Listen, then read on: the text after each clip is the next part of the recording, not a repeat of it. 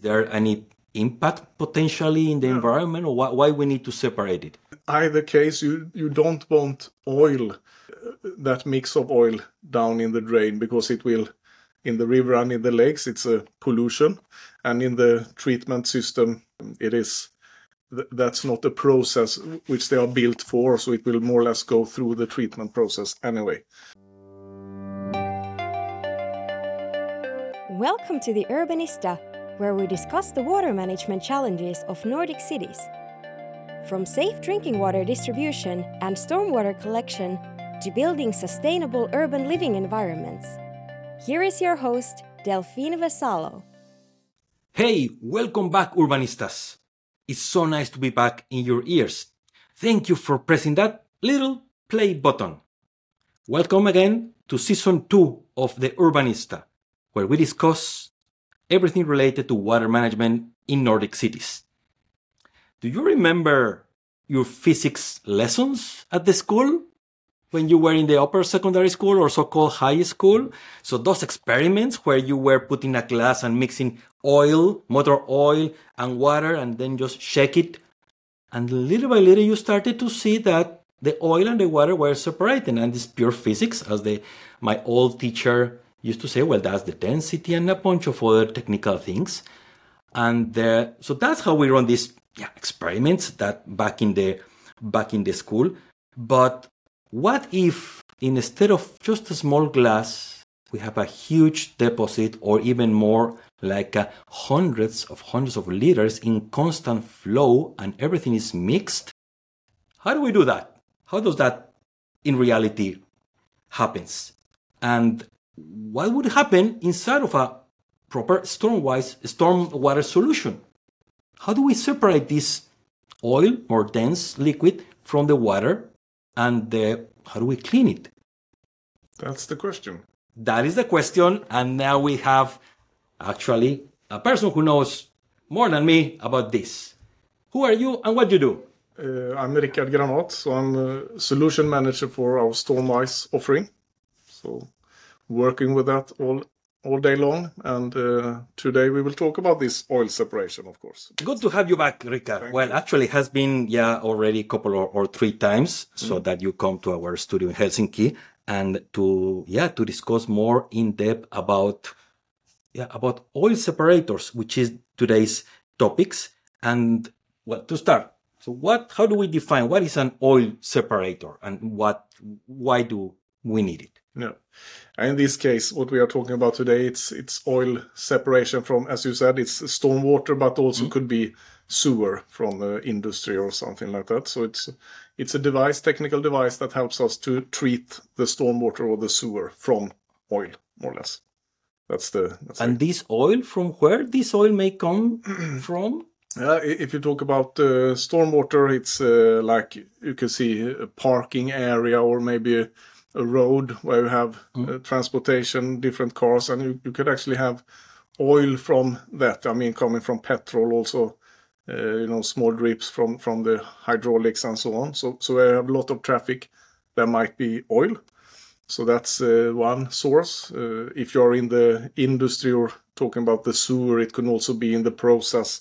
You are doing some mechanics and need oil to sharpen when you do tooling and stuff like that. So it can also come from industrial process. But then we are talking about, let's say, sewer wastewater. But in the traffic and in the parking areas, it's stormwater. So stormwater flush the oil that has been dripping on the asphalt down in the drain. And that's the one who is collected and ends up down in the stormwater system. So for other types of these post oils, that's a separate conversation, which is more industrial application that's not what we are trying to explain today. No. So all this oil or small particles of oil come and mix together with the rainwater. And so what is important that we separate this? Is there any impact potentially in the environment, or why we need to separate it? It could be, these drains, they are either separately, let's say, going down to somewhat, it ends up in a recipient, in a river or in a lake. it can also, in older combined system, it could actually also end up in the treatment plant of the sewer, even if it's stormwater, because some of these systems are combined. And in either case, you don't want oil, that mix of oil down in the drain, because it will, in the river and in the lakes, it's a pollution. And in the treatment system, it is, that's not a process which they are built for, so it will more or less go through the treatment process anyway. And it will go through the treatment process, so that's why it's important to separate the oil before that water gets to the treatment facility or the treatment process. And it's also easier to separate it upstream, because there you have the higher concentration. Let's say if you have it from a parking area, it's anyway quite high concentration, but if it mixes and comes in the drain with a lot of different stormwater, then it's so small, let's say, concentrations, you couldn't even separate it downstream, more or less. So it's easier to do it upstream at the source. Why it goes more? Because it gets more diluted as it goes way downstream. And also mixed, and you also have higher flows. So if you have a bit lower flow and it's maybe not, let's say, mixed with the water still, then it's easier to separate it.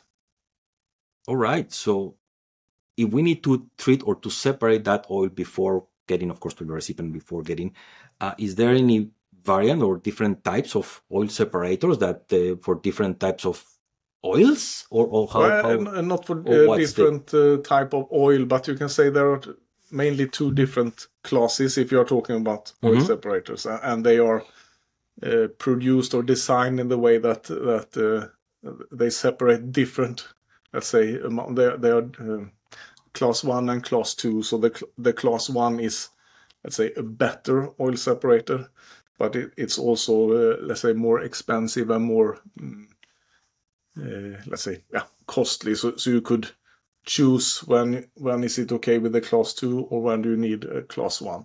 And I would say normally today, you would use a class 1 to achieve what you need.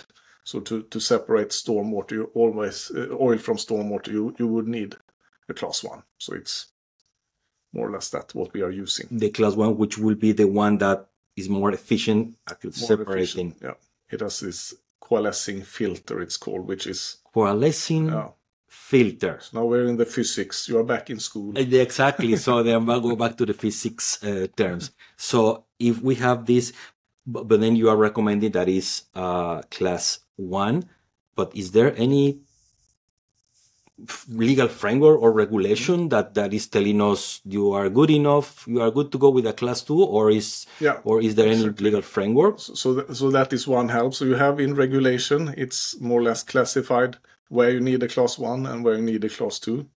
And normally then in this classification or regulation, it is a class 1 for stormwater. So that's also a bit of a help. And then there is also a standard then, which regulates how a class 1, how it should be built up and designed to separate the correct amount of oil, let's say. So it's both a standard, describes how efficient oil separate should be, and there's regulation also telling you when do you need class 1, when do you need class 2, and at what places do you need it. Parking lots as one example then. Car wash, you could say, even if that's not stormwater, then you are back in the sewer. But there you could expect a lot of oil, of course, because you're washing and you're using detergents. Many other chemicals, not only oil and detergent or whatever we use to is used to clean the cars. Yeah. But also those the and that's actually also harder to separate, because if you have these detergents, you get like an emulsion or mix of oil and water. That's the, reason to use a detergent is to be able to mix oil and water to wash it away, but then it's also harder to separate. So then you would need this class 1 and with the coalescing to get the oil out of the water again.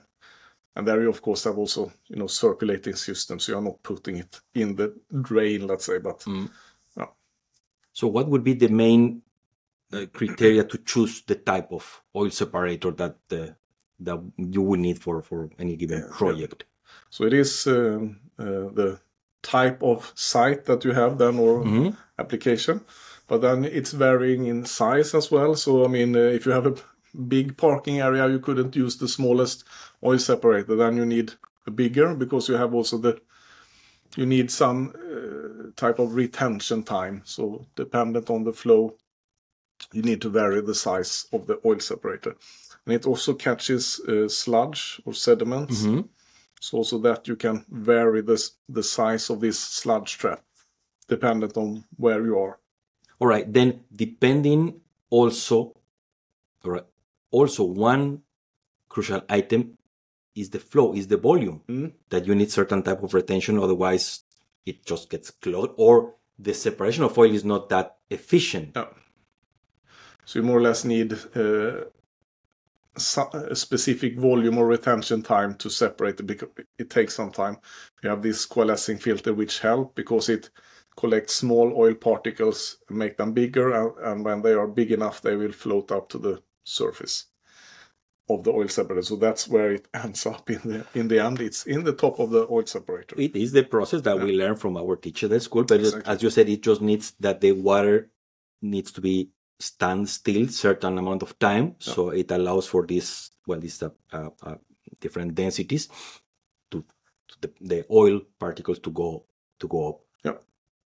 But then can we, because this coalescence is the thing that the it's difficult to grasp the sense. Can we see it actually? So if you are listening this only audio, you may want to go to our YouTube channel, because we have something to show you that now Ricard will explain visually how does actually happen that separation. And how does it even look, the oil separator?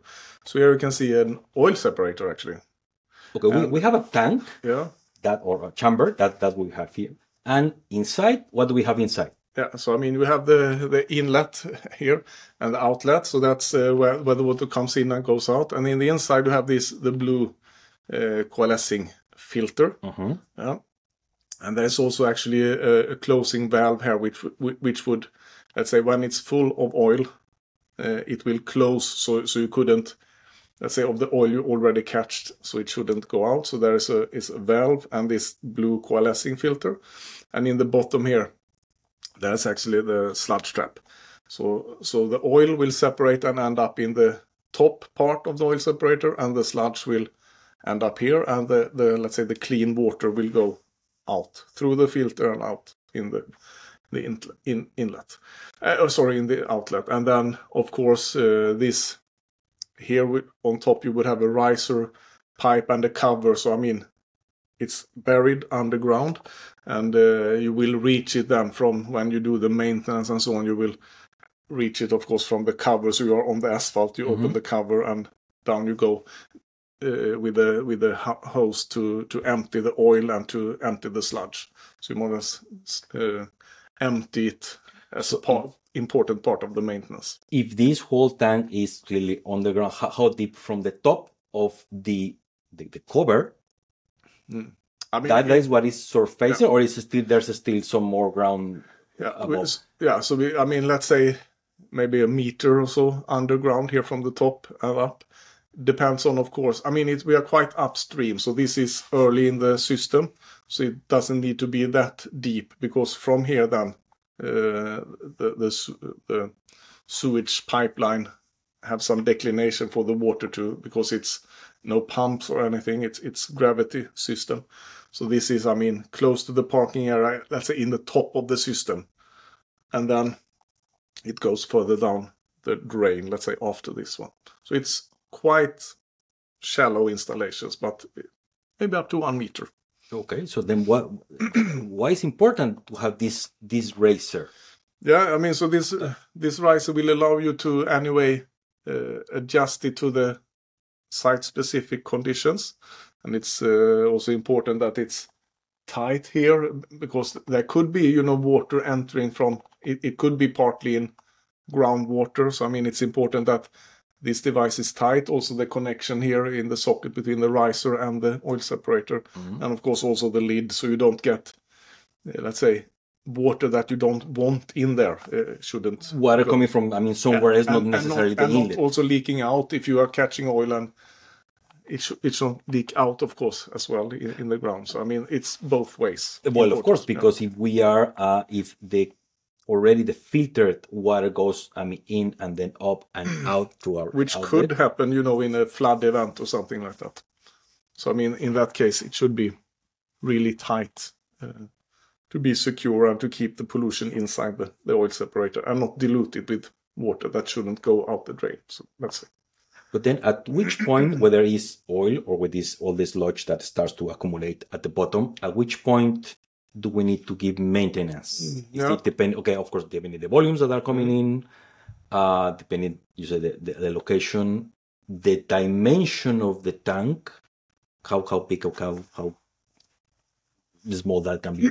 I mean, you could do quite big oil separators, but let's say a smaller one for 1,000, 2,000 square meters is maybe 1 to 1.5 meter in diameter and 1 to 2 meters deep, something like that. It's enough for those kind of areas. And then if you have bigger areas, you need that. Then you could do it actually also horizontal lying, bigger tanks and so on.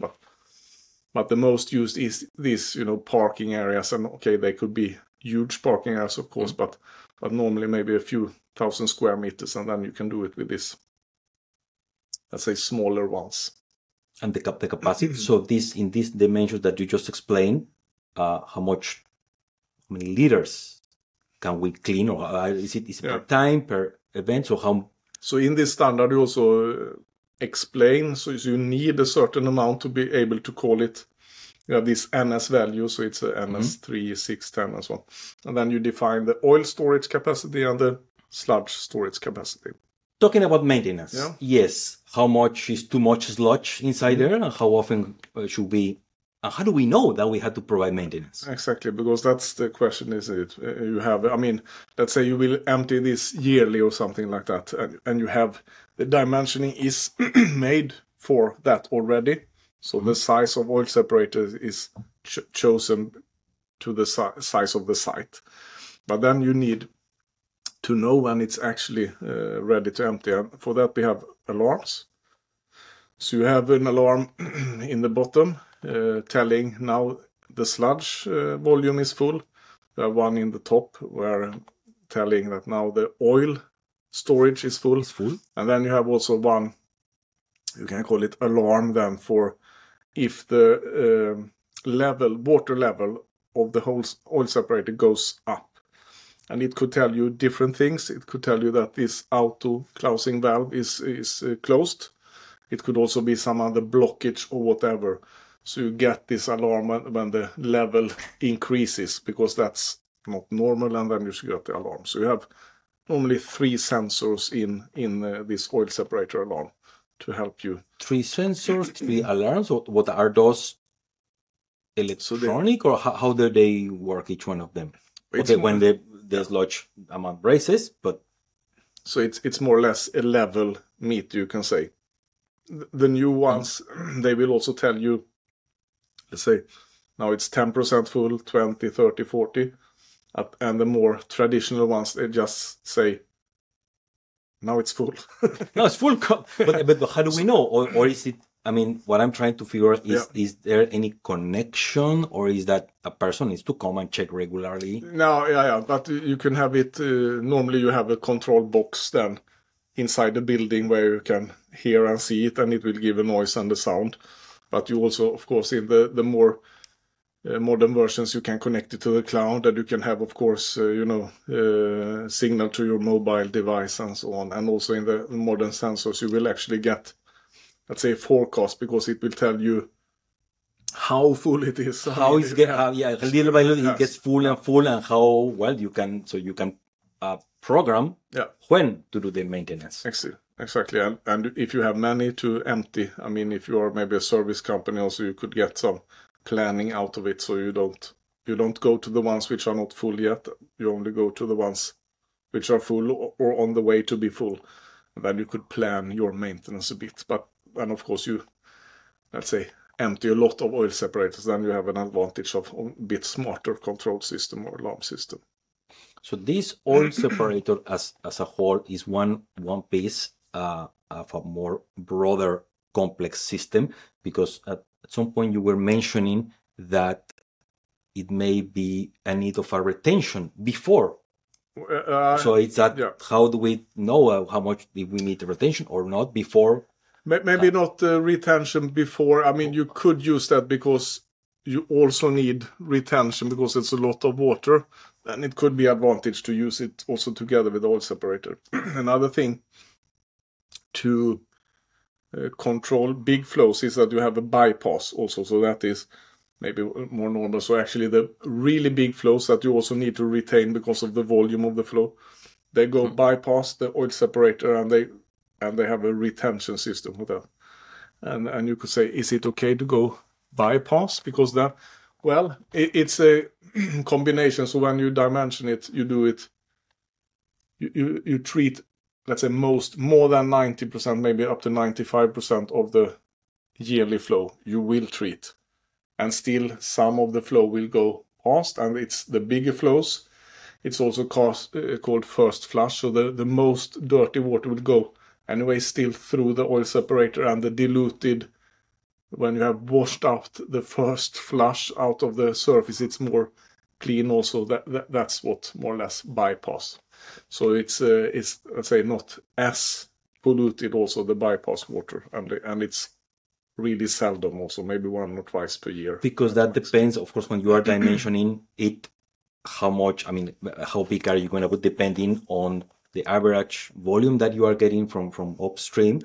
Yes, nowadays we are seeing more storms. Actually, just a week ago here in Helsinki, a couple of weeks ago, actually in South Sweden, there was like huge. Okay, those are extraordinary events. They're extreme, so they will bypass. They will bypass, but there's that only once a year or once every 6 months, and it's still acceptable that it bypasses, not to saturate the filter. That's a balance still. You do to have a good enough equipment and get a good yearly treatment or separation of oil, and still not having to invest too much. So that's what we help also when we talk with customers, to help them plan and to get the most optimal size for their project. So that customer could call us and we could help them to dimension. And so you have the optimal size, not to overinvest. Okay, well, you can put it as big as you want, but do you really need it? Yeah. Is it really worth to cover these 1 or 2 events per year? Anyway, or just let it, as you said, bypass. So and it's normally not worth it. And we can also calculate that we have some software to help to more or less forecast or model anyway the pollution coming from the parking area, and the treatment process within the oil separator or in any other device that you are using to treat the stormwater. And we can also model then the result. That's for a typical site and for a typical size of site. So we can help with that. And that could be also, a city center or something larger area where you have different devices also connected for the full treatment, let's say. So that we can help with. Where there is a parking, where there is as you mentioned now, a city center, so does that mean that there's traffic? I mean, cars or trucks above, going above so the oil separator at some point? What do we need to consider?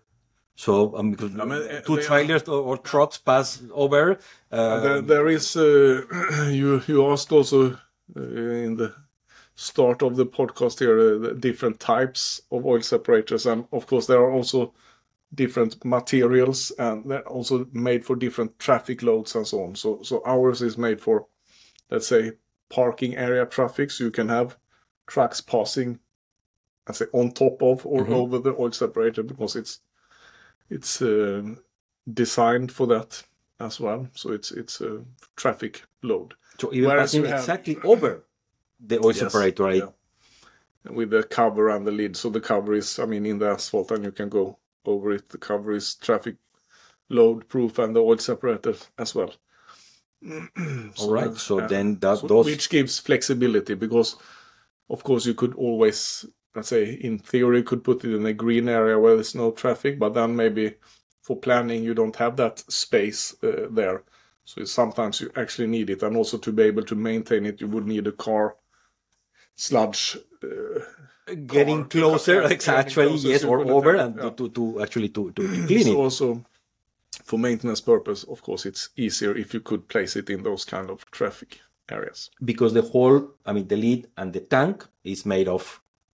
The lid is cast iron, but then the tank is polyethylene.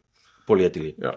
Okay, which is anyway in this case the one we are seeing is made. So we are producing it from our Veolite system, actually, which is really, also the market knows it's in 40 years, and it's a really robust pipe system. But we also produce tanks and chambers and separators from that system, the Veolite system. So it's really robust. Also, as an owner of an oil separator, you would know that this lasts forever. Forever? Yeah. That's a long time. 100 years. More than you and me here in this. Yep. But yeah, actually, because this is certainly a long time investment. And what about the inside, the actual filter or separator? How long that is? Are we talking? How long it lasts? Do we need to change the whole? You could, of course, because at some point it could clog, and it's of course possible also to exchange. But it's not like a filter that the oil doesn't stop in the filter. Let's say. The filter helps the oil to create bigger drops, big enough to float up to the surface. So it doesn't stay in the filter, but eventually, of course, you get sludge and oil and stuff in the filter, and then you change it. But it's really easy. You do that. You just lift the cover, lift the filter up, and put the new down. And that's not, something you do every year. Maybe that's 5 and 10 years in between. So the overall investment, that's what. I guess that's what counts, not just building and installing, but the overall investment along the whole life of the useful life of the product. That's something to consider or to quantify. Yeah, and with this Veolite system, you have whatever is, let's say, the structure, the separator itself, it will be there for at least 100 years. But the filter, of course, is easy to change every, let's say, 50 years, no problem. And you will get also this alarm system telling, because if it clogs, if it's easily clogs, then the water level will increase, and you will get the alarm also telling that something is wrong here. It's clogging, and then you will get the alarm, and then you change the filter. Yeah, that's part of the running. How do we say, running the oil separator? But so more than 100 years of useful life, the external tank, inside the actual filter, actual oil separator. Okay, we'll need more maintenance, but the good thing is that easy to access. So you can change it. I say you don't change every year, but whenever comes the time, you don't need to again dig out the whole thing. No digging and no need to enter. You do all the maintenance from street level. So you access it, through the riser, but you don't need to go down there. You lift it up and do it all from ground level, of course. All this, of course, the end goal is to preserve the environment. Yeah. From the outlet, wherever that water goes. That's one of the main things, and I guess that's or the most important thing, that we are helping to preserve the environment wherever that water goes after.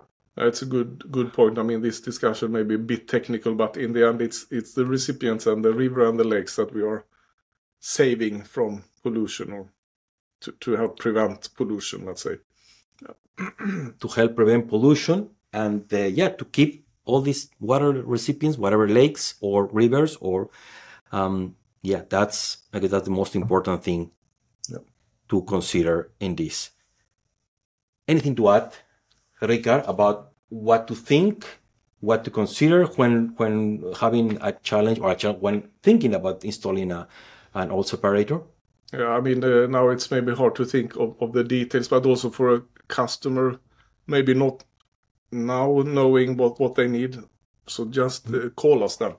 We will help in the project. So me and my colleagues. So that is, I guess, the word to send out. If you have questions of stormwater treatment, oil separators, contact us. And I guess we have in the link. Yeah, of course the we'll have. bottom.